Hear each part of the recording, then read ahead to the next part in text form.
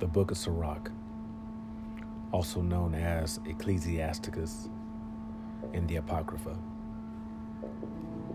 Reading from the 1611 King James Version Bible of the Hebrew Israelite Scriptures.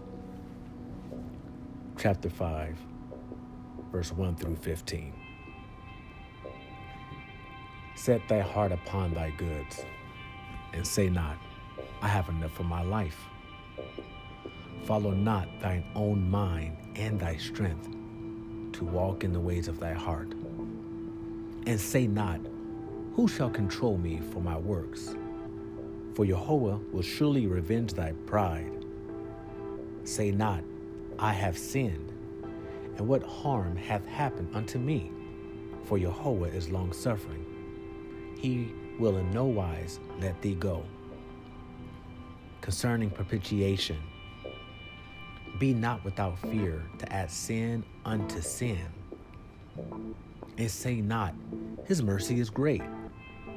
He will be pacified for the multitude of my sins. For mercy and wrath come from him, and his indignation resteth upon sinners.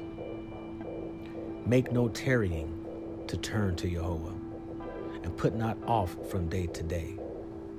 For suddenly shall the wrath of Jehovah come forth, and in thy security thou shalt be destroyed, and perish in the day of vengeance. Set not thine heart upon goods unjustly gotten, for they shall not profit thee in the day of calamity.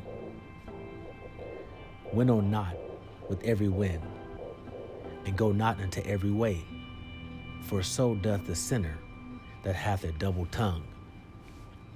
Be steadfast in thine understanding, and let thy word be the same. Be swift to hear, and let thy life be sincere, and with patience give answer. If thou hast understanding, answer thy neighbor. If not, lay thy hand upon thy mouth.